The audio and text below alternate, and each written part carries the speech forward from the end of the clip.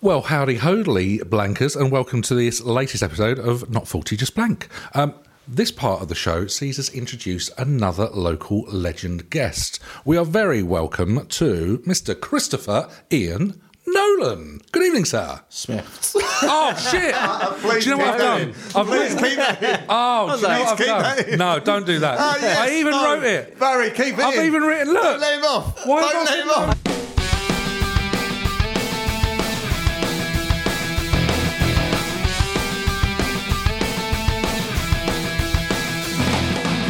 Hey Blankers, and welcome back to the second part of this podcast episode. Do you remember at the end of the last one we had so much great stuff recorded we had to break it up?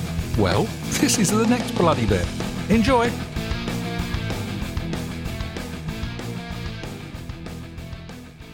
Well, howdy howdy Blankers, and welcome back to the next part of this episode. We're joined as ever by a local legend guest, and we have with us a local director and filmmaker, Christopher Ian, not Nolan, Smith. Woo! Good evening, sir. Woo-hoo-hoo. The Camp Ghosts are back. Oh. Well, welcome. Thank you very much for giving up your time and coming to meet us. Thanks for having me. It's been a pleasure thus far. So, for the benefit of the tape and all of the listeners, can you sort of give us a quick précis of who Chris Smith is? Yeah, so I am a local. I'm not going to call myself a local legend. We can do that for you repeatedly. You can do that for me. Yeah. But I'm definitely local. I grew up just around the corner from where we're recording right now. And and I became, at some point in my adult life, a filmmaker. And having worked in sort of music and TV and advertising for a while. And a few years ago I made a film about Basildon called Newtown Utopia, which sort of seemed to do surprisingly well for a film about Basildon. And and that's me really. And I kind of focused on developing other film projects and direct TV adverts and things like that to pay the bills. And yeah, it's nice to be back in Benfleet again. Well, welcome back to the manor. So, whereabouts are you at the moment? Then, in terms of have you moved away from the area as well? Yeah, I moved. So I escaped quite early. Well, I went to university actually. Yeah. It's funny how many people say that when they get out of Benfleet. No, I didn't escape. Bastard. Yeah. I clawed my way out of the cesspool that We're was. still here. Yeah, we're still here, guys. I did come back. Back for a few years. So I went to Brighton. Tail between your legs. Yeah, exactly. Yeah. And then I went to Brighton and studied there at university, and then came back for a few years, and then ended up in London. So I've been in London for about probably 20 years now, and started off in East London and now down in Peckham, which is... It's got a lot going on. I see lots of people having fun as I walk back towards my house. Morosely trudge back to my... To cook pasta for my kids. And Is it still a bit like that, Peckham? So Peckham is very vibey. Yeah. It's like there's a lot going on, and there's a lot of young people moving there, and all the properties have gone really expensive. Really, it's the gentrification. And, it's that, but it's still got a bit of the old, that sort of. It's still rough around the edges, so it's quite nice in that way. But there's a weird split between the sort of white middle class people and the sort of African and Caribbean communities that have been there since the sort of 70s, 80s, 90s.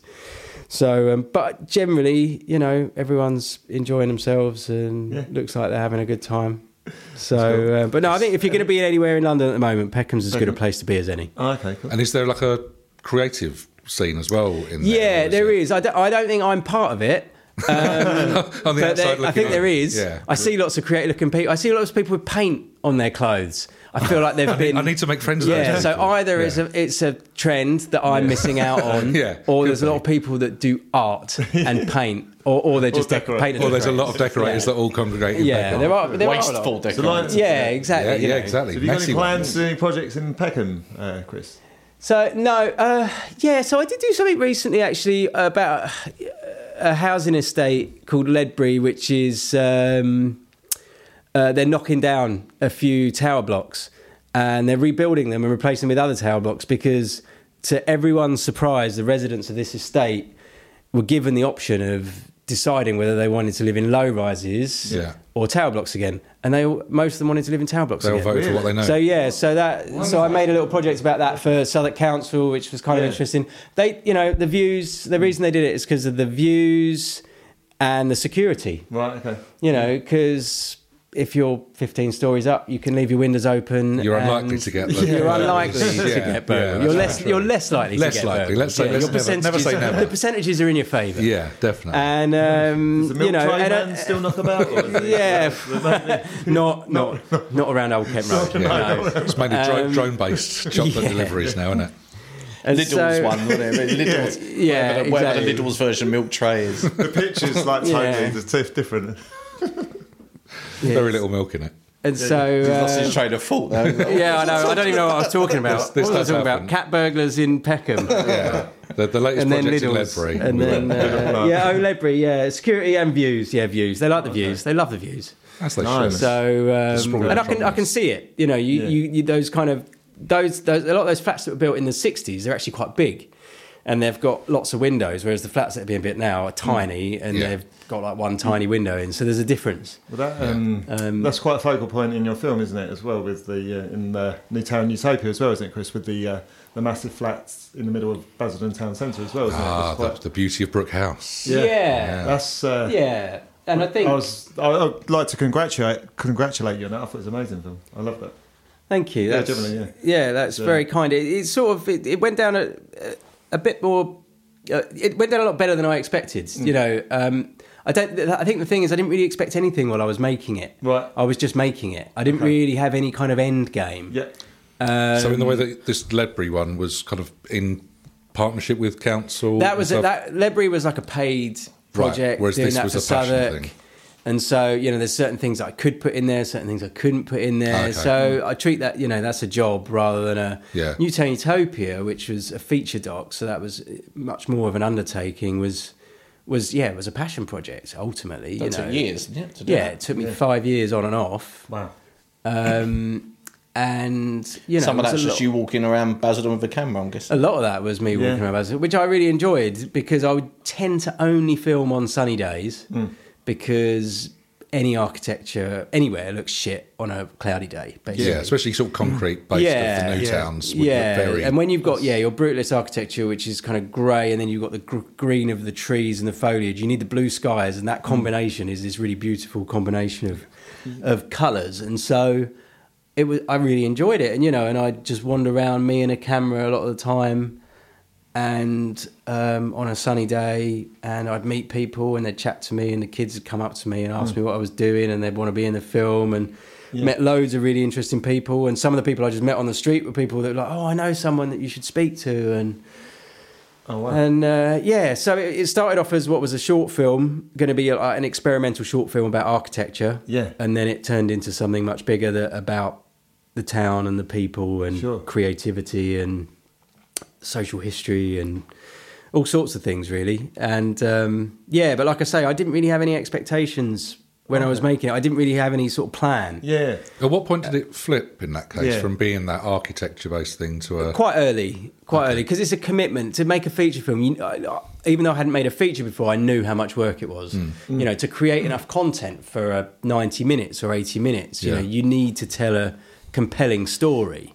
And you need loads of footage, and you need to speak to lots of interesting people, especially in a documentary. So, quite early on, and it became a commitment, and it became a bit of a sort of albatross. Is that the right word? The one hanging around? Yeah. Yeah. Something around my neck. I'm guessing it became a bit of something around my neck anyway. But then I sort of, it's like that Churchill quote, when you're in hell, you've just got to keep going. And I sort of kept going. Yeah, and I came through the difficult periods and finished it eventually and got it out. Many times I was close. I found out we were having a baby halfway through making it, and then it's like, can I really commit this much time to doing that when we got to move to a bigger house, and because I knew the one thing I did know all the time is that it was never really going to make any money, right? Because it was a very niche subject matter, and the chances of Netflix buying Newtown Utopia were always slim to none. Yeah. You know, I thought maybe there was a chance the BBC might be interested, but apart from that, I knew that there was never really going to be much distribution or money coming in at the back end. So it was always a passion project. Well, I'm quite surprised by that, because I like watching a lot of documentaries, and there's a lot of documentaries like that. It seemed like it'd be perfect for something on, like, even a Sky documentaries or like but they're usually ones they make themselves. Yeah. Right, okay. So BBC will only usually buy things in for like Storyville, or you know, they don't acquire that many documentaries. Okay. They make them themselves. Yeah. You know, except they don't really so much anymore, because BBC 4 isn't really making docs. Yeah. Which is a real shame, because they were the only kind of TV docs I used to watch, you know, about arts and architecture and history and all those things. They're still doing Arena on BBC now. Sky Arts is interesting now, was less interesting 4 years ago. Yeah, sure. But they are, you know, they're putting quite a lot of money into some interesting arts docs now. And in fact, I think probably Sky are probably the main sort of commissioner of arts documentaries now in the UK. Okay. So, yeah, maybe 4 years ago they might have been more interested in it. But it's niche. It's also quite London-centric in its own way, even though it's not about London, it's about people from London. There's a lot of that sort of the commuting side of things. Yeah. People coming in from the East End of old. Yeah. That generation of people coming in, wasn't it? Exactly. You've got to be quite lucky, haven't you, in terms of timing with those sorts of things as well. Yeah, you have. And I mean, although the way I look at it, I got lucky because I got into like 50 cinema screens, and we had a proper theatrical release, which now, if Newtown's Utopia was coming out now, there's no way it would get to that. I reckon it'd get into 5 screens, and it would be a real push, because post-COVID, the whole cinematic theatrical distribution, the approach towards cinematic theatrical distribution has changed completely. Right. You know, lots of cinemas are really struggling, so they can't take risks. Okay. You know, you need like 100 people. Someone told me that you need 100 people in a screening to make your money back, basically, when you're including all the overheads of running a cinema, basically. Yeah, sure. And Newtown Utopia rarely got 100 people. Really? Yeah. It played for 3 weeks at the Barbican because it was the perfect location for it. Okay. It was sold out a lot of those. But when it's playing in, you know, like a small cinema in Newcastle or whatever, like there's only so many people in Newcastle that are into architecture, social history. Like similar new towns like Milton Keynes and... Yeah, we did a bit of a tour, and I sort of did a Q&A at those as well. So it's great, but like I say, I feel lucky that it came out when it did. I've got my brother-in-law, who's also a good friend of mine, is a documentary filmmaker. He has been making a film for longer than I was making Newtown Utopia, about a guy in America who set up health camps, basically giving free healthcare to Americans, whose healthcare system isn't free. So there's a lot of poor Americans that just end up getting ill and dying and getting rotten teeth and, you know, all these things. And so he runs a charity that the guy that he made a film about was a guy that runs a charity that helps poor Americans.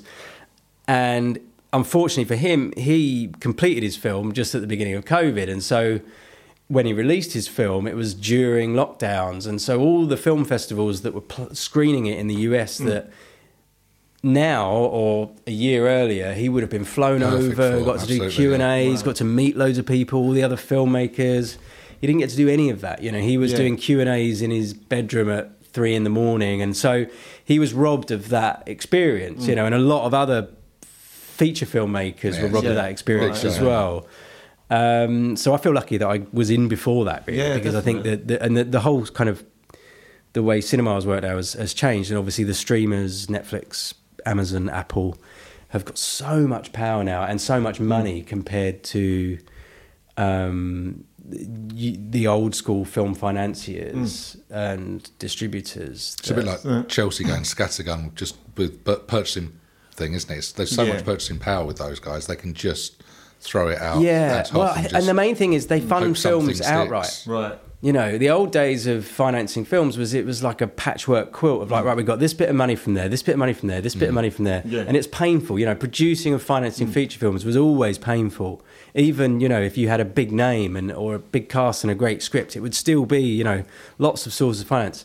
Whereas Netflix come in and it's like, right, what's that, 20 million budget? Yeah, we'll just pay for the whole thing. Okay. So everything's a lot easier. Yeah. You know, they might have some editorial control. I was gonna say, they have a little bit of sign off and so maybe on and so forth. for certain things. I heard a thing like Netflix have got something like they they wouldn't have to buy anything for 3 years. They've got 3 years of back catalogue of stuff they've got ready to go out. Yeah, I wouldn't be surprised. Remember you saying that? Yeah, maybe. It depends on the quality of it. It's probably not as good, but literally, if they couldn't buy anything tomorrow, they've got 3 years worth of stuff. Yeah, I remember you saying that in lockdown. They was bonkers, more than comfortable, weren't they? Because they had that back catalogue. It's because more and more people are taking their own stuff behind paywalls as well. So eventually they'll lose a lot of the stuff that they've acquired, and then it's just what they've created themselves, isn't it? Yeah, I mean, I think we've had the peak. Yeah. And now there's much more of a fight going on for people's eyeballs because there's more people around. And the thing is, Apple and Amazon, what they've got is they've got other aspects of people's lives that they can tie their channel into. So Amazon's got obviously the whole retail empire. So Amazon Prime isn't just about, it's a bundle. Right. So, and Apple have got all their technology, and which is in everyone's hands and pockets, and so I think they will probably. I think ultimately, I feel like Apple and Amazon will come out the winners of this streaming wars, and I reckon someone will buy Netflix. Microsoft, I don't know who. That's the talking around. Disney, or I don't know. Someone will buy Netflix because Netflix has only got the content. Yeah. You know, and there's so much churn of content. People are getting through stuff so quickly. Absolutely, yeah. That at some point, it feels to me anyway that it's going to become unsustainable for them to keep spending as much as they are on. Yeah, you do find that with Netflix, though, don't you? At one point when you first got it, it was, this is amazing, and then 6 months later you're running out of stuff to watch. That's the first one that people drop, isn't it? Because it's like, that's all it is. It's just, as you say, streaming. It's just that love film. DVD rental place. That's what it was, wasn't it? Yeah, but it's been like it's been quite a house. If you work in high end TV, you know, it's been a good period. It's been a great period the last few years. Like all the studios around London are packed. Everyone, you know, all the good talent, all the heads of department, all the crew members are booked up. You know, it's really difficult to get people and find talent. There's a massive shortage of actors as well, because there's so much being made in the UK and especially in London and around London. So it's been a really great period in some ways, and a really good time to be making those kind of TV shows. And so it'll be interesting to see whether how long that carries on for. Say, and, if that carries on. Yeah. And with your film, Newtown Utopia, you said about it being a short originally.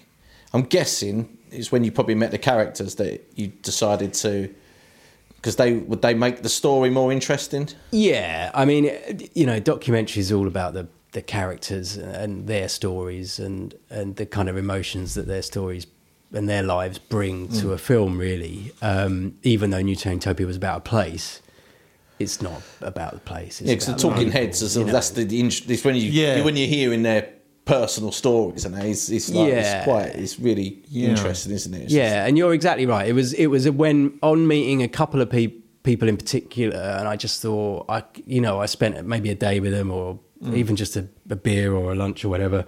And I just thought I want to spend more time with you, you know, and I want to talk to you in more detail about these things. And I think some of the stuff you've got to say is funny and weird and you know, and tragic and all these things. And that was really the catalyst for just deciding to spend, seeing that there's a story there, seeing that there's a story that resonated with me. And I guess me as someone who sort of came from this, you know, I didn't grow up in Basildon, but I grew up in Benfleet, which is next door. And, you know, I used to go there a lot as a kid. And I didn't really notice this until afterwards. I was chatting to a friend a couple of years after I'd made the film. She went, but that film's just about you, isn't it, really?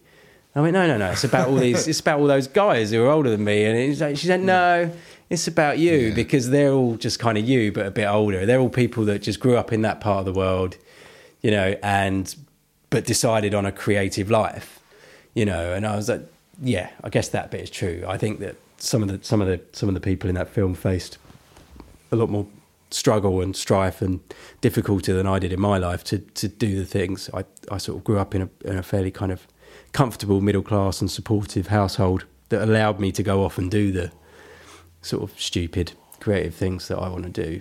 I think some of those people had to battle for it a lot more and continue to do so. But I think ultimately it was realising that there was a story that I really wanted to tell and that I was passionate about, and it was through the people, you know, the various kind of characters. was going to say, you got some like really good names in there as well. You got like Jim Broadbent as well. How did that come about, Chris? I sent an email to his agent. Yeah. I mean, it was. Was he the voice you had in your head, or was it kind of you don't want to say in case he's listening, Jim, much respect. Yeah. But did you approach a few and he came back, or was it... No, he was the first person. I think I approached 2 people at the same time. Yeah. You know, I tend to be like quite a pessimist around around things like that. So I'll assume that you're going to get rejected by everyone. So I'll never do the thing where it's like, I'm going to wait to see if so-and-so gets back to me, because then you'll be like 6 months, a year down the line, and you'll just be sitting by a phone or whatever. Yeah. So I think I sent it to Mark Rylance. Okay, yeah. And Jim Broadbent, who were 2 of my favourite actors. And Mark Rylance, I got a very pleasant email back, a note from him, I think, via his agent. I think he was just very busy. He was shooting a Steven Spielberg film somewhere, and I was like, that's fair enough, you know. As a way. And then Jim Broadbent was up for it. And, you know, because ultimately voiceover, the great thing about voiceover is it's a couple of hours in a studio. Absolutely. So it's not like you've got to fly them over to somewhere for 3 weeks and, you know, pay for their hotels and all that. I just had to pay for the studio time and pay for him, so it was as simple as that. That's simple, you know. And I'm sure that he made a call and was into the project, because he's not just going to do it for no reason. Sign up to everything, anything, but you know. And he was a lovely guy, and I hung out with him for a couple of hours, and then that was it. Were they the actual speeches that were used from? Like, yeah. There was nothing. It was all extracts from actual speeches that were used, and And how much is on the cutting room floor? Yeah, 5 years of filming. I bet you got. There's a lot. Yeah, there's a lot of the interviews. Yeah, a lot of the interviews, and then even a lot of the stuff that I shot are just of the places that I just didn't deem was good enough. Right, okay. You know, because ultimately I went into the film. I wasn't really a DP, a camera operator. I knew how to use a camera, so there's a lot of things that I would have shot in a certain way, and then I'd bring into the edit, and then we'd be like, actually, I wish I could, and I guess the blessing and the curse of making a film about somewhere that's only an hour's drive away is that you can always whip back. I know. So the amount of times I'd just be like, right, I'm going to go back and shoot that building in a different way, and then and so that happened quite a lot. Yeah, so it was. I did reshoots, you know, and there's not many people that get to do reshoots on a documentary, but because it was so local and because I was doing it myself, I could do it because I didn't have to pay anyone. I didn't have to. You know, it was just the cost of petrol to do it. So there's a lot on the cutting room floor, and there's a lot of really interesting chat with the contributors and the interviewees that didn't make it, and not because it wasn't interesting, but it's because ultimately with a documentary you've still got to find a story a story thread that runs through it. Yeah. And so a lot of things just fall by the wayside. And also, if there's repetition in what things that people are saying, you've got to pick the person you want to say that at a certain time. Yeah, presumably, all about one place. There's a lot of similar comments. And a lot of the contributors of the film were of a similar age as well. A lot of them were of that generation, sort of post-war, were kind of kids in the early Newtown. So would it have been linked to Depeche Mode and stuff like that? So they all went to like a couple of schools. Yeah. There was Vince Clarke, who became Erasure, but was part of Yazoo with Alison Moyet. And then there was Depeche Mode, and then and Rob Marlowe, and they all knew each other. They all hung out at the Towngate Centre, the old Towngate Centre. Yeah. They were all part of the same group, and so there's that real kind of. There was a scene for a little while, you know, a synth pop scene that came out of Basildon. Was you close to getting Alison Moyet or? I was in touch with her, but it never happened for whatever reason. Oh, okay. So, but we were in touch. I think she befriended me on Facebook, but we were in touch. But for whatever reason, I don't think she lives in the area now. But it never happened. So I did try. I didn't really even try with the Depeche Mode guys because they just felt so untouchable. And also, you know, I think the film, in its own way, is about the people that didn't end up moving to LA, so and is probably better for that. You don't want to take the limelight off. No, they've had enough of their share. They definitely have, and you know, and well done to them. And I might have sold it to Netflix if I'd have got Depeche Mode. I was going to say but then it becomes the it would have been a different film, doesn't it? With a little bit of extra. I love the journey it took us on, and it's uplifting in the end, isn't it? Well, I found it. I just smiled my way through it because I am a Basildon boy, so I literally was like, oh yeah, that bit, and then I literally saw the road across from where I did live. First of all, I was like, that's a lovely little touch. So that took me on a bit proper nostalgia trip. Nice. It was nice, yeah. Really, really good film though. And it was the little touches, like some days, like I said in the film, it's like on a summer's day, it looks kind of like in a sci-fi film, and it did. On a grey day, mundane. Yeah, which again that's was what you picked said, up isn't on. it? Yeah, what you said at the beginning. Yeah, that's why you filmed it on sunny days to make it. Yeah, and I think that goes for everywhere though. 'Cause I was out filming something else the other day, and I was like, you know what? Everywhere looks shit when it's cloudy in this country. It's just not designed for it. No, And it's, and when the sun's out, especially architecture, when you film it, you've got shadows that just give everything a shape that they haven't got on a cloudy, flat day. Yeah, it's just textureless, isn't it? It's just all... And I think that's probably like a lot of British TV. When you think of like, I don't know, whenever I think of like ITV police shows, it's like they never seem to film them in the sun. It's like they always seem like they've got that kind of flat, heavy cloudy dayness, which may be intentional as well. Taggart's another one, isn't it? I think it makes me I just feel like I don't want to watch them for that reason. Yeah, it just brings you down immediately, doesn't it? Even with a happy ending, it's still... Which is why Hollywood was became the epicenter of filmmaking, because you didn't have to light it. Everything was filmed outside in the old days, so you needed all those hours of daylight to be able to film and for it to look good. That's why it all happened in LA rather than elsewhere. So Basildon. Yeah.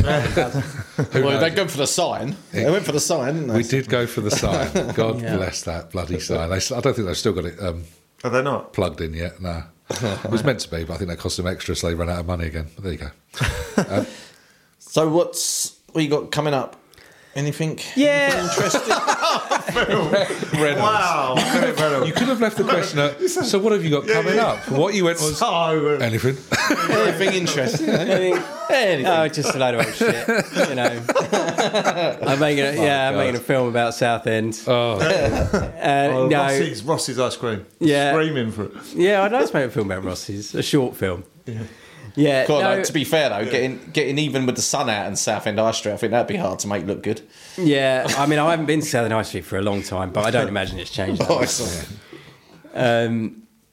Someone told me a rumour about Rossi's ice cream. Who's the lead singer at Status Quo? Is it Francis Rossi? Francis Rossi. No. Yeah, apparently it's related. I was like, okay, cheers. Yeah, well, I'm sure they're all related. Yeah, cool. Well, we are all related. I've got that living DNA thing. We're all related. Yeah. We all come from the same tribe. So I'm pretty sure Francis Rossi is related to the Rossi. Are we going that deep? I thought it was going there? I think we are. Yeah. I think we're all related. It's definitely part flake. Listen, cuz. Just popping round for Christmas dinner, you and Francis Rossi sitting there. What's going on? We're all related. We're all related. We've had kids aren't meant to have two eyes. I thought you meant to come out with ponies. On webcams? Yeah, that's like, what if they're not? That's the look. Yeah. Anyway, back to your upcoming projects. Flight of Fancy. Oh yeah, exciting projects coming up. I mean, I sort of had a couple of documentaries that I very nearly got made that didn't get made after Newtown Utopia. So I've sort of taken a bit of a breather from documentaries. I'm quite focused on like scripted stuff. So like fiction, I'm into genre, I'm into horror, I'm into sort of sci-fi. So yeah, just kind of relatively early stages of a few things. I've got a kind of dystopian horror about Amazon delivery driver. Say that again, Amazon delivery driver, who it's sort of the day in the life of his round, and he discovers some weird, fucked up stuff going on, and things get darker and darker, and that's a bit of an allegory about the gig economy and the treatment of 0 hours workers and all of those things. So that's been sort of bubbling under for a while. Then I've got to write a new draft of that, and then. I had a TV series that got pitched out and got optioned, but never got made. And that was a kind of horror anthology series set in the UK. And so I think the pilot script that I wrote for that, which was about set in a seaside town, which may or may not be Southend, probably Margate, I don't know, could be anywhere, about a mum that becomes convinced that her son has been possessed by the evil spirit of an old ice cream seller. Francis Rossi. Yeah. Francis Rossi. Yeah. Oh my God. Could be. I think we've got the perfect, perfect So, casting. yeah, With the that's soundtrack got- by Status Quo. Oh, yeah, yes. Probably won't do that now. You can only kill him by you know. stabbing them through the heart with a 99 flake. You're ruining it. I mean, have you read it? Yeah. Did someone So get a many bootleg ideas copy of the stolen. screenplay? I don't know. So that's kind of written and will be being punted out there and trying to get cool. made. It's like, you know, as we were talking about Netflix earlier, it's a difficult time for kind of independent cinema really, because there's less films getting made but loads of series. Okay. So it probably makes more sense as a writer to be focusing on writing a series or developing a series idea than it does Right, feature for films. feature, yeah. But there are still people making like kind of low budget horrors and things. So I think I'm quite interested in that space and try and sort of, if it's about raising 200 grand or 500 grand, you know, it feels kind of realistic, even if it takes a couple of years to do it. So I was going to say, how gutting does it feel to get it as close? You obviously come close with this like series, isn't it? To dealing with people, do you have to? How do you stay sort of focused? When I'm pretty I was gonna say thick-skinned. thick-skinned, You surely, just so- roll on to Yeah, the next thing. If you don't roll on to the next thing, then you're gonna gonna die crying, Right, basically. okay, yeah. I think, you know, making films is one. I've worked in a couple of industries, right? I worked in sort of TV and music and advertising, and film is so much more unforgiving and so much more difficult Really? to be successful at and to work your way in, like so much. Yeah. You know, it just doesn't even compare. So I think anyone that's a filmmaker, you need to bear that in mind.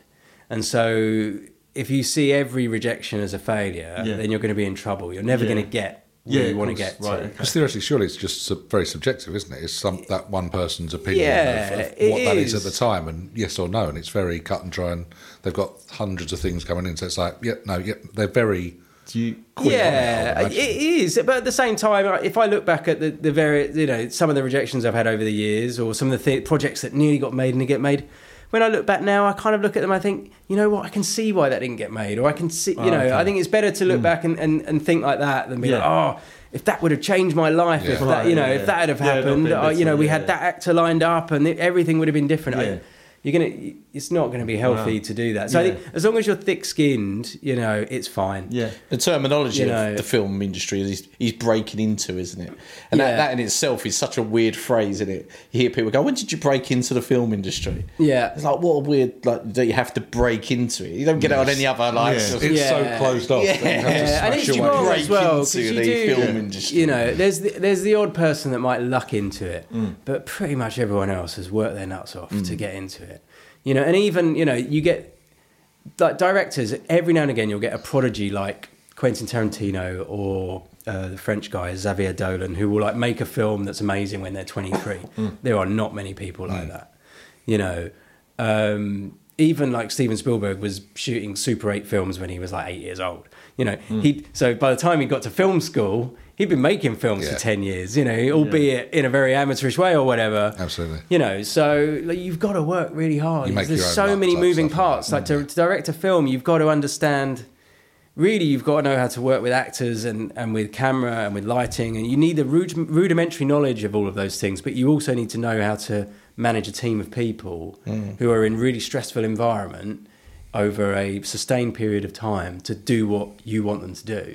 And you know, and as a 20-year-old, I don't think I'd have been very good at doing that. It's a very good show, actually, yeah. How do As you a coerce? 40-odd-year-old now, I think I'm a lot better at it than I would have been then anyway. It doesn't mean I haven't got things to learn and all that. So I think that's the other good thing about it is that, and when I go to like film festivals and film events, most of the people are kind of my age. You know, it's not like it's full of 20-year-olds Yeah, and I yeah, feel yeah. like Yeah, I'm some being old left behind or bastard, something, you yeah. know. Yeah. I Yeah. feel like I'm in the right place.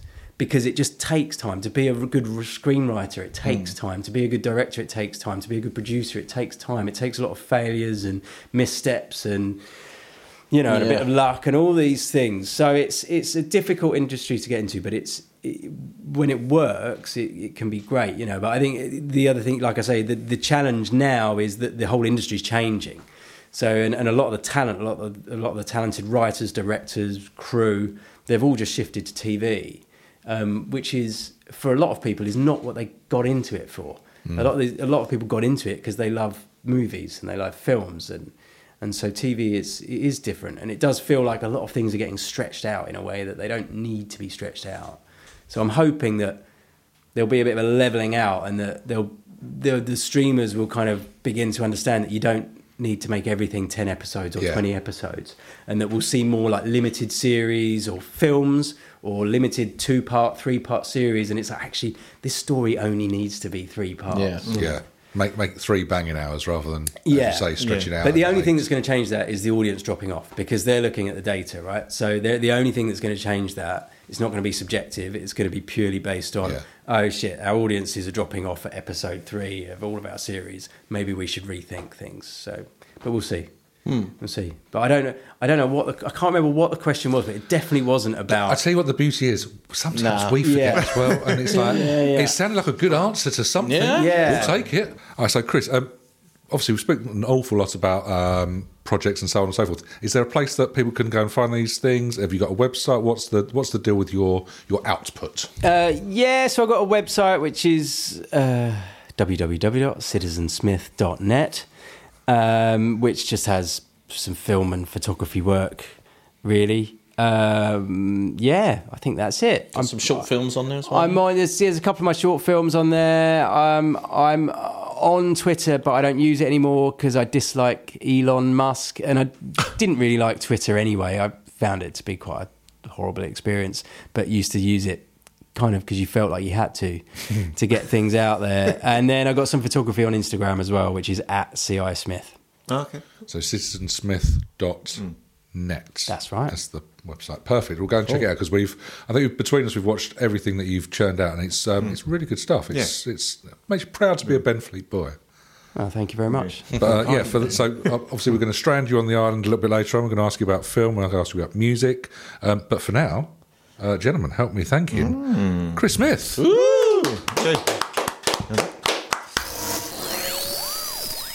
Okay, welcome back to the next part of the podcast, and we're here with special guest Chris Smith, and we are about to strand you, Mr. Smith, on Desert Island Dicks. Obviously, this is our legendary, mythical, whatever you want to call it, island that bears no relation to Radio 2's island of similar name. But we're going to shipwreck you, and we're going to probe you. Are you ready? I'm ready for both, yeah. Can we do the probing after the shipwreck, please? We'll ease you in. It's the least we can do. I mean, we don't want to get sand everywhere. It can grate terribly.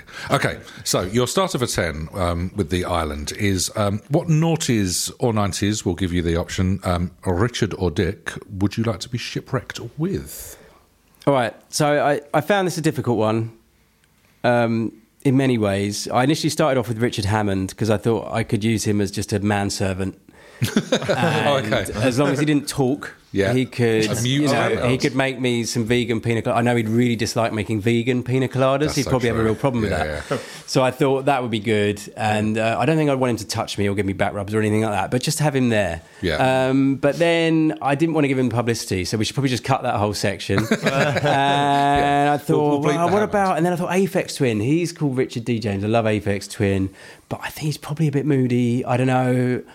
I love his music. I'm not sure he'd be great company, and maybe if I had a hangover from all the vegan pina coladas, that kind of music might not be right at like 8 a.m, and there's probably no electricity either. So I can see you thinking. Yeah. So it would just be Aphex Twin banging on a rock instead. So I'm not sure that's going to work. So I settled on, and it came to me as I was driving down. Actually, I thought Rick Mail, because he's Richard. He's got to be Richard. Oh, yes. So, and even though it's not 80s Rick Mail, I think noughties Rick Mail is better than probably any other Richard, even in the noughties. So it would be him. I can't even think of what he was making then.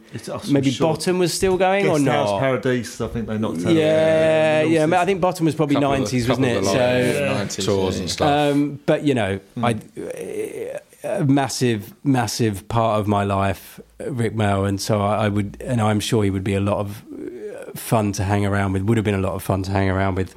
Yeah, in lots of different ways. So he's my Richard on the island. That is a great shout. Do you reckon he's pretty much similar to how he is on screen, or do you reckon he's a bit more? I think think so. I've watched quite a lot of like documentaries and, you know, things about comic strip and Young Ones, and it just seems like the way everyone talks about him, and when you see him interviewed, he's that guy, you know, he just looks like someone who was full of energy and ideas and, you know, so, I think... Wouldn't be a dull moment. No, absolutely not. Absolutely not. So, you know, and there's not many people, you know, as we get older, you kind of, a lot of your sort of, the people that you were part of your life kind of pass away. And most of them, for me, it doesn't really have much impact because I don't know, I feel like if I don't know someone, it's not really that big a deal, you know. It's obviously sad, and it's sad for the people that do know them, but for me, I'm not going to spend a weekend mourning someone who I never even met. But, you know, I think occasionally it happens and it does really affect you. And I think when Rick Mayall died, I really felt that, you know. And it affected me in a way. Probably only him and David Bowie are probably the two people that it sort of affected me most, I think. So, and I think his from Young Ones to comic strip to Bottom to New Statesman. Yeah, New Statesman. Always forget that. The amount of times I kind of rewatched all those things on like VHS tapes over and over again. You know, more than the tapes do. More than the tapes. Yeah, I wouldn't take the tapes on the island. Just take Rick. Did you, out of curiosity, did you watch the stuff Man Down with Greg Davies as well, where he played? I saw some of them. Maniac father as well. It's just he's just too good. I love him. Yeah, he was perfect for that, wasn't it? Yeah, absolutely loved him. Perfect, great answer. No quibble with that whatsoever. Good start. Let's move on then. So you and Rick, you're on the islands, chilling down, vegan margaritas being made by yourselves as opposed to anyone else. What music's going on in the background with your Naughties album? What's the one album that you couldn't live without or you could tolerate the most, perhaps? So I think it's probably, I'm going to pick Discovery by Daft Punk. Interesting. Yeah. So, what is it about that? Just, I think Daft Punk were a bit of a soundtrack to my life, and that era for me, the noughties was when I was sort of DJing. I was in that kind of scene a little bit. I used to go out a lot, clubbing, and it was always, you know, electronic music, electroclash, techno, house.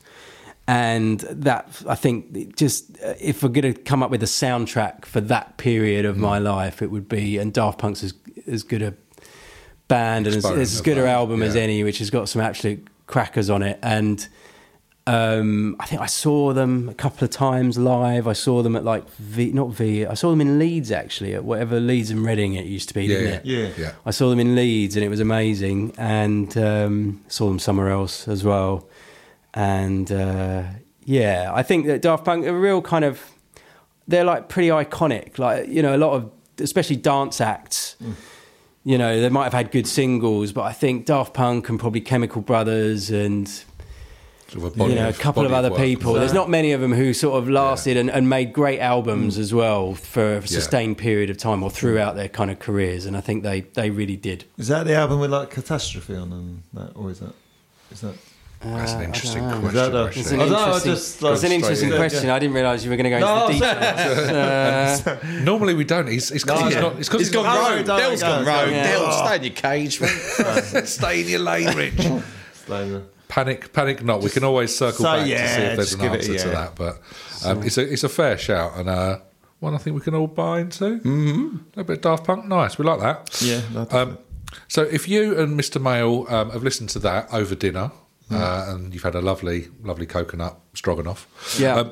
What film would you settle down to watch, the pair of you, underneath the stars on this island? There's one noughties movie that stands out. Okay, so I think I'd probably have to pick Dark Knight. Nice. Which was 2008. Yeah. You know, and I tend to veer towards, on a personal level, I tend to veer towards probably more, less, I'm not really into action movies. I'm not really into superhero movies. That had more to it, though, didn't it? It definitely had more to it, and I think it balanced all of those elements in being an adult film and being about superheroes and Batman, who's probably one of the more interesting superheroes, and being an amazing action movie. You know, that didn't rely on just sort of pure. All of the violence in that was. It was not justified, but it was justified through character. You know, whereas, you know, you watch kind of a Netflix film with someone good looking in, and they're just shooting people. Yeah. And I'm not into it. I find them too noisy, to be honest, nowadays. And so, but Dark Knight, for me, it was like a pinnacle, really. And just so many scenes in it were just absolutely amazing and worked as such compelling scenes that you could pick them out individually and they'd just have a huge kind of visceral impact on you just watching them now, you know. And there's not many films that you can do that. I think Kubrick was good at doing that, you know, and I think with some of his films you could sort of dissect them in that way. But I think it just, and I think for better or worse, I think Dark Knight is probably responsible for the incredible amount of superhero movies that we're getting, because it showed that they could be incredibly successful. But it's still one of the original ones, not as in the original ones, but as in idea. Because it wasn't just a beat 'em up, shoot 'em up. It had texture and layers to it, didn't it? So many. Yeah, and it also treated Batman in a like, it was kind of original in its own way as well. It did some different things. Yeah, you know, it really grounded Batman in a world that felt like our world. You know, it might have been Gotham City, but it was shot in Chicago and it looked like Chicago, or a cross between Chicago and New York. And you know, it felt like a real world. And it felt like the stakes were real, and obviously Heath Ledger's Joker was incredible, and the way it dealt with Two-Face was kind of quite. It wasn't fantastical. It wasn't stupid. It was like this could happen if all these weird people decided. If this rich guy decided to actually train himself up to be a vigilante and spend all his money on like making these things, this is what it would be. This is what we would be. And it could be there could be an argument that actually Two-Face is probably the hero in that film. Yeah, and I think that's kind of where they went with the sort of sequel, which didn't work as well, but was that like what happened with Two-Face. They kind of led into that, you know, with sort of Batman as the sort of darkness. Is that the one with Bane that you're talking about? Yeah, that came afterwards. But, you know, I think it just, as a cinema experience, there's not many films that I go to see more than once. I think when I was younger, I went to see Trainspotting 3 times and Pulp Fiction 3 times. Okay. And they really stick out. And then I'm sure I probably have done it, but the only other films I can think that I've seen more than once at cinema, I think, is Dark Knight, and I went to see it twice. So, you know, because I love films, right? But I just, you know, I've never been one of those people that will go back and watch something, you know, 10 times or whatever. It's like you and Marley and me, Phil, isn't it? Yeah. Continually. I love crying. Yeah. love weeping in public over dead dogs. It's a great shout of a film. I still haven't seen Marley and Me. So, I mean, if I had, maybe it would have made my... It was a choice. Yeah, a real 50-50 toss-up. But who knows? Who knows what way the coin comes down next time? Okay, it's a great shout, though. Let's get slightly more... obscure, and we're going to ask you a bit of a fashionista during the noughties, or yeah, very much so. Well, this is going to be one hell of a question. I look like a bit of an idiot probably for most of it. Join the club. Yeah. Why is that? Was there a particular outfit that would really be your? So I think go-to? I used to rock a combo. I grew a mullet that was on one side, so I had the asymmetric. It was like a Star Wars haircut that came down. I grew and it came down to here, and the good thing was I had my passport photo taken like it. So thank God, it only kind of frozen years. in time for 10 years. It's gone now, that passport. I'm too old. But for 10 years I had this ridiculous, awful, lopsided mullet. When I had hair, I haven't got hair anymore, which is very sad. And but when I did have it, I made the most of it and looked like an idiot. And I used to rock that with a biker jacket as well. And I don't think I've ever even sat on a motorbike, let alone ridden one. And I remember I went out for a night in Southend, and we ended up with some let's say some characters that had a bit of a reputation from the area, and quite scary characters. And I got chatting to one of them, and I thought, you know, this is all right. It's good to get chatting to you. Thank God he had his jacket on. Yeah. And he said, I didn't know you. He said, I didn't know you rode a motorbike. And so I had to, I was too scared to admit to this guy that I'd never, so I had to, and we ended up talking about motorbikes for like most of the evening.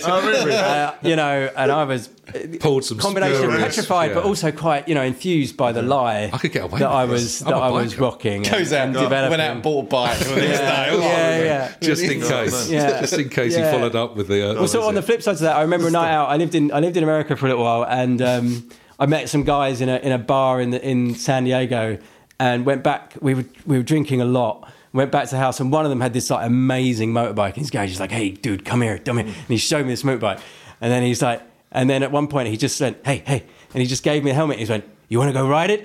And I was like, "Absolutely." And I was like, "What? You ride me?" He's like, "No, you can take it out." And I was like, "Absolutely, There is no way this could happen. So there's 2 times in my life where I've pretended to be into motorbikes.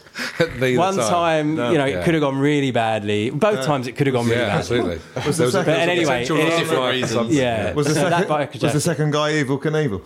No, he might have been. Lovely white jumpsuit. Maybe his son. Yeah. Maybe his son. He was in no fit state, so he wanted to go out, and I was like, "No, you are not riding that bike." And I definitely am So, not saying. and I never saw him again. Very nice. So would that be the outfit we're looking at? It would be the biker jacket, which I only very recently lovely. did I throw away. I kept it for like 2 decades. So now we're looking at a vintage jacket. That Yeah. And then I just was like, you know what? You are never going to wear this again, you idiot. This is it. And The so end of it the road. went to the local Mind charity shop. So hopefully someone out there is Living pretending to be living a life. pretending to be a motorcyclist, Yeah. Mixing with the getting wrong some crowd in credibility your off the jacket. back of it, you know. Beautiful. Look, fingers crossed. We I will. love that. That's brilliant. We'll look out for all the local papers for incidents. That'd be bloody hot on the island, though, as well, wouldn't it? It would. It was black. It was can be. thick. Yeah. I mean, it looked fucking cool though. Well, I thought it did anyway, and probably that's all that matters. It's exactly that. It's all in the eye of the beholder, Chris. You know that. Lovely. I'm getting a real image of what this island's looking like, and I want to be part of it. Let's talk about potential crushes that might help to while away the hours. Who was rocking your world back in the noughties? Yeah, I struggled with this because I couldn't really think of who was around. I think I'm just going to have to go a bit obvious, and I'm going to say Beyonce.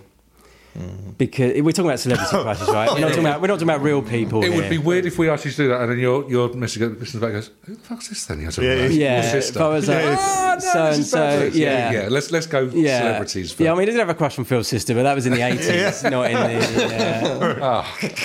And I was for that to come out. I was 8. It's great I was 8, news. so it was fine. You ain't seen her recently. Lost another Probably going to viewer. work out that. We lost another. I'm sure she's lovely, and so I'm going.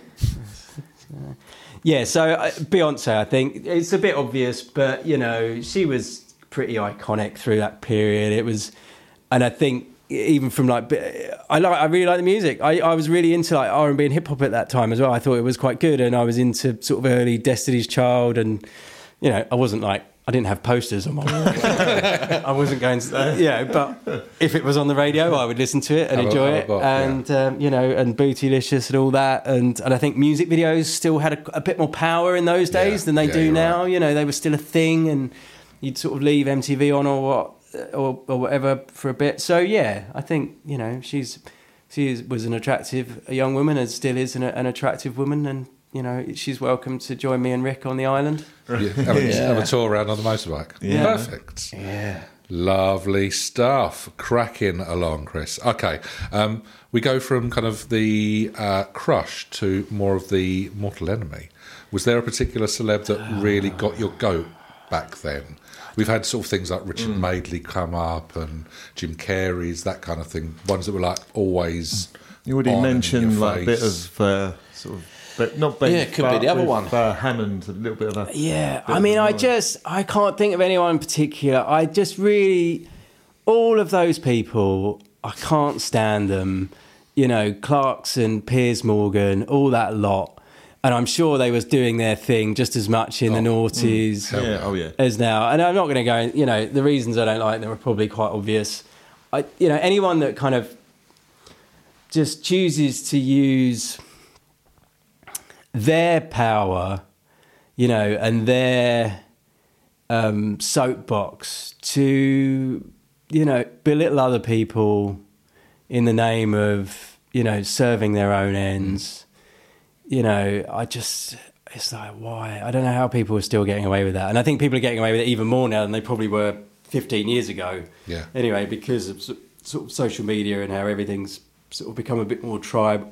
So I'm trying to think, who would it be? Who was the person like that was so offensive in that period?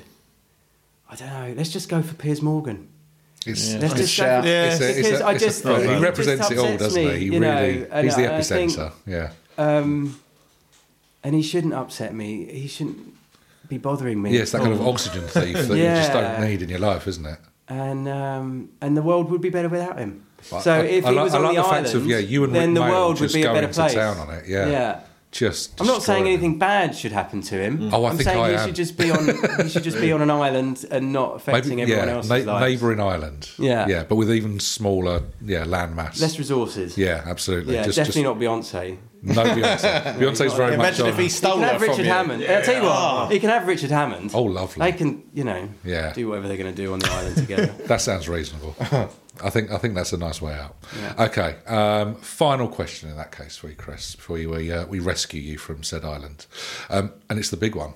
It's the one that everyone needs to know about. It's the pot noodle question. Right. So a pot noodle's going to wash up just at the edge of the island.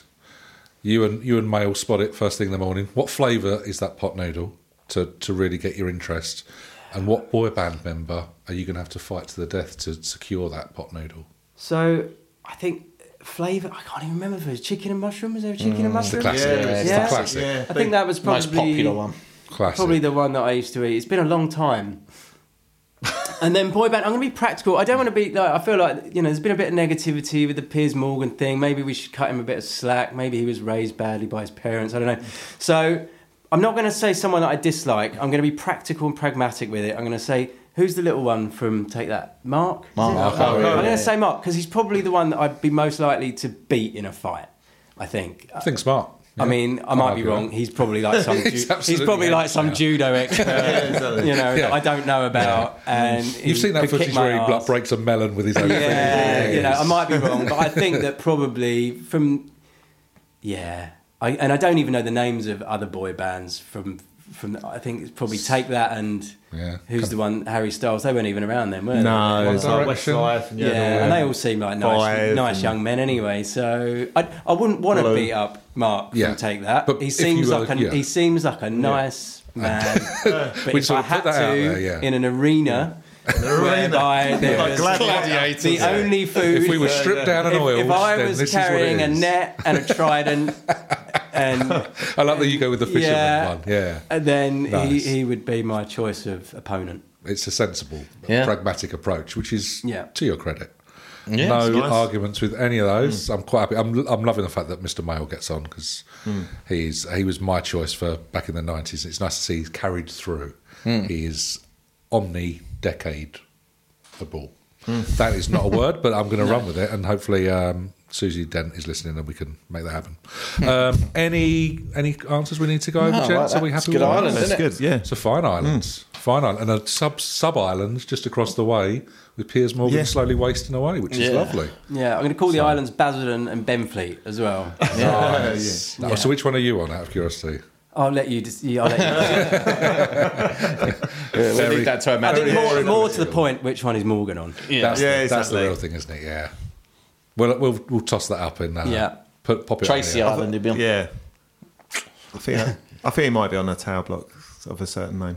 Yeah. Screw that guy. Anyway, lovely. All good answers. Lovely time had by all. We'll organise that rescue immediately for you. But thank you for being stranded on Desert Island Dicks.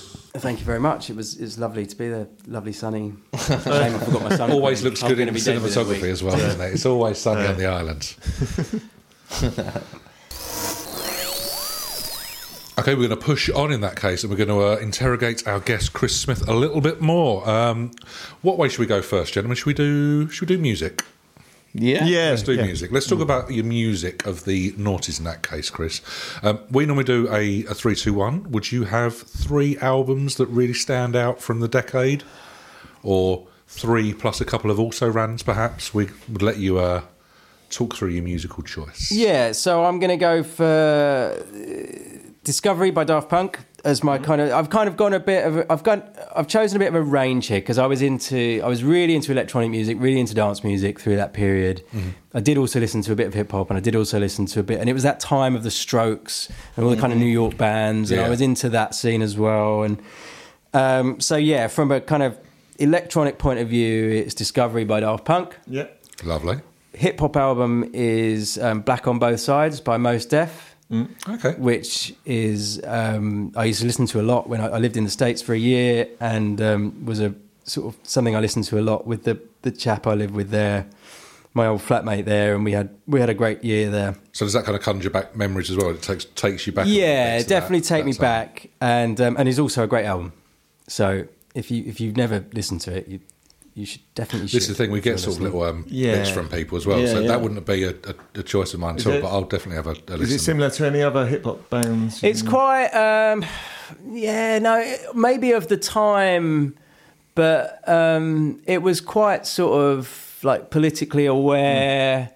You know, it wasn't like aggressive. No. It was kind of like, just very sort of quite mellow, very jazz tinged. Yeah. Was it and soulful? To like Arrested Development type? A little bit, yeah. It sort of was out kind of. There's still a bit of anger there and a bit of, sort of. It's difficult to describe, really. But yeah, there's definitely. It's a powerful album, but it's very soulful and meditative at times, and also very varied. Like every track is very different. Every track's got its own story to tell, and every track's got its own thing. And he didn't really sort of, he sort of got into acting, and he never really released an album that was quite as good as this afterwards. But he's still going, But I think the hip hop of that time, there was like sort of Jurassic 5 and Pharaoh Monk, and there was a kind of there was some really interesting hip hop coming out of sort of New York and California as well. And because I was living in California, it kind of just felt right to be listening to it. Yeah. And so I got really into it while I was there, and went to a load of gigs, and I saw like Jurassic 5, and I didn't see Mos Def, but I saw Black Alicious as well, were another really great band that I saw there. So yeah, I got really into hip hop during that period, and I think that album just means a lot to me. Cool. And then I'll have to check that out. Yeah, check it out. Black on Both Sides, Mos Def, and then as the kind of rock guitar album, I chose Antics by Interpol. And Reynolds nodding along there. Yeah, so that might be appearing on the 2007. So yeah, that was a big album for me, and listened to a lot. That's my favourite Interpol album. That one. Yeah. I think they did pretty well to like keep going. I think their sort of subsequent albums were still good. And a lot of the bands from that era sort of fell off quite quickly. I think a lot of those kind of big bands had like one good album, but yeah, I think Interpol and the Strokes and like sort of LCD Sound System as well, managed to sort of carry on going and making good music, and that whole kind of, there was just an interesting vibe from that whole sort of New York scene as well. And I was going to a lot of music festivals around this time, so I think I saw them a couple of times in different places as well.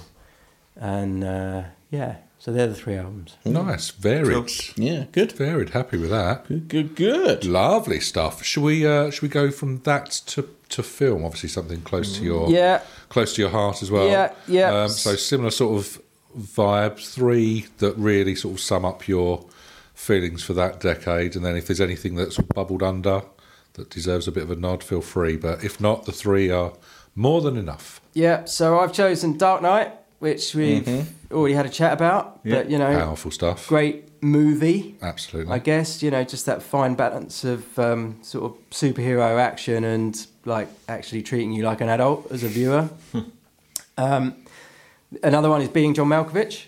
Yes. Lovely stuff. Yeah. Which was Spike Jonze's first feature film, and Charlie Kaufman's first film? Maybe it wasn't the first film he wrote, but they sort of burst onto the scene with something that was just different, and ultimately, I think, especially nowadays, when I'm watching a film, I just want it to be a new experience. Yeah. And so rarely does that happen now, especially coming out of kind of Hollywood. So Being John Malkovich was great, and I think the first time I saw that, in fact, I think I might have seen that at the cinema twice as well, actually. So exalted company in that case. Yeah. Can you sum up Being John Malkovich in less than 10 words? Probably not. No. That's what it is. Yeah, almost impossible. Yeah. I mean, what is it? It's about a puppeteer who finds a secret door that's inside the brain of Joel Malkovich.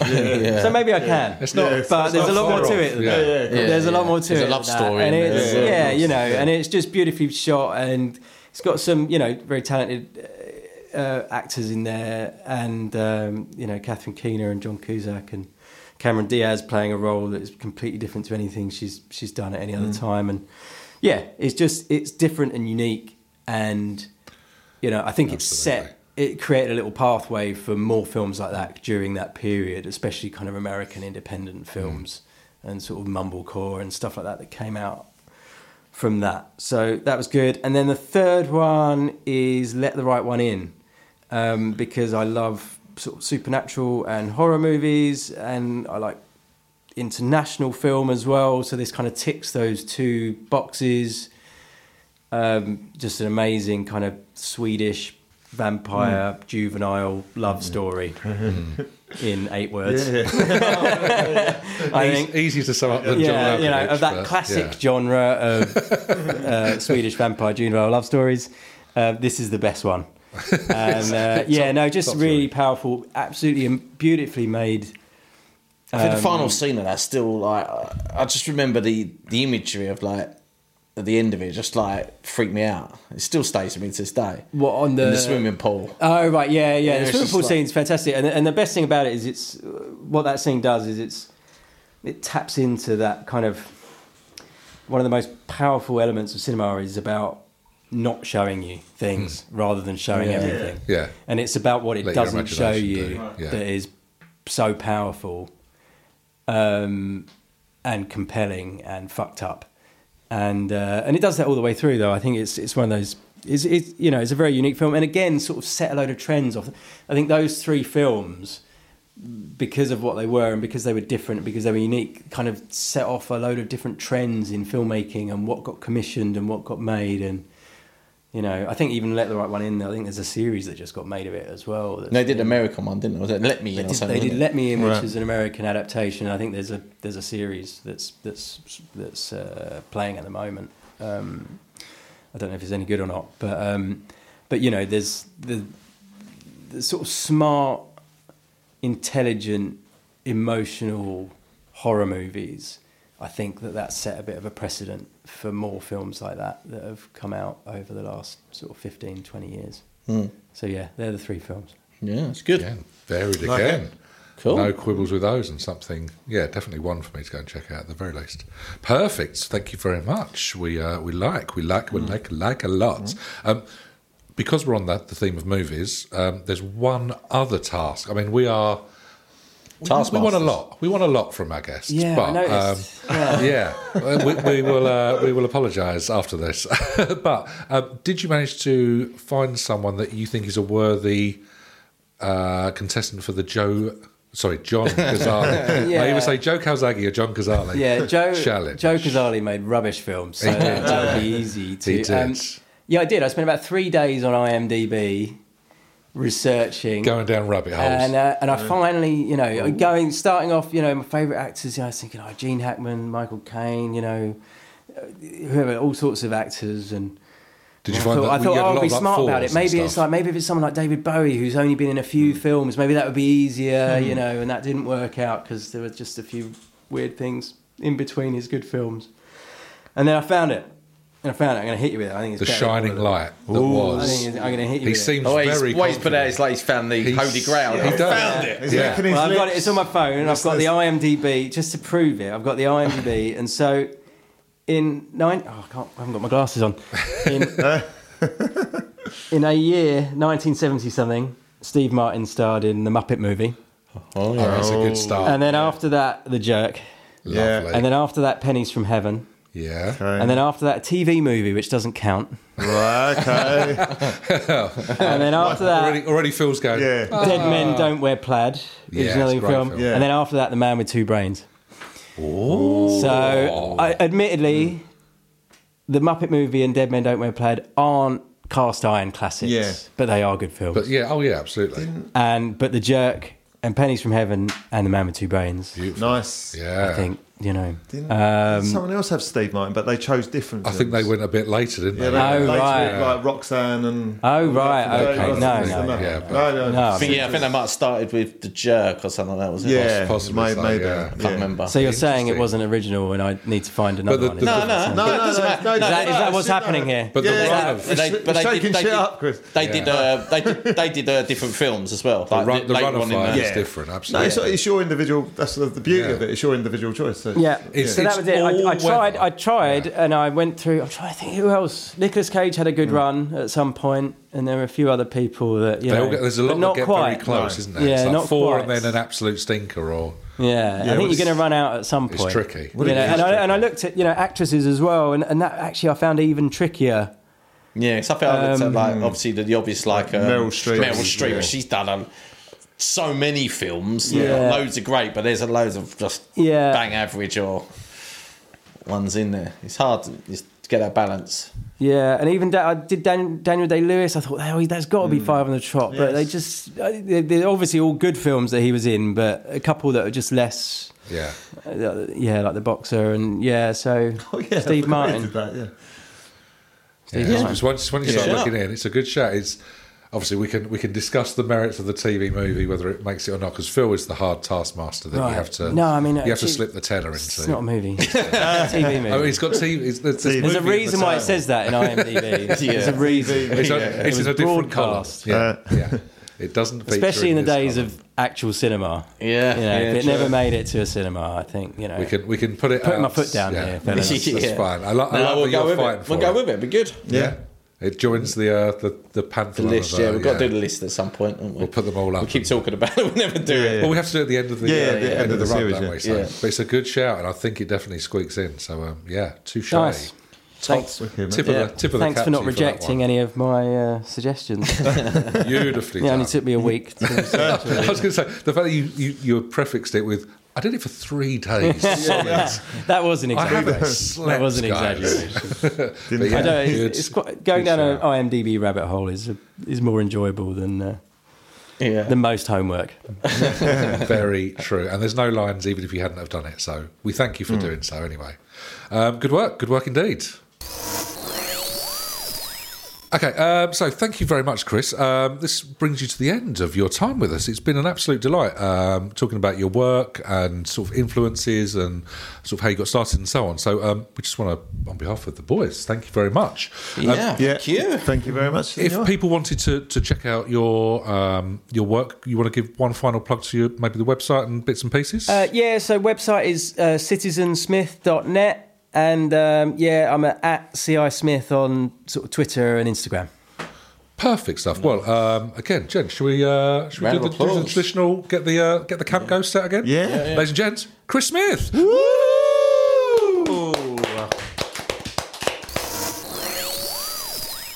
They say that all good things must come to an end, and the same is true with podcasts. So that is your lot. Stop being greedy. Go and talk to your husband or wife, your kids, a friend, your cellmate, maybe a counsellor, whoever.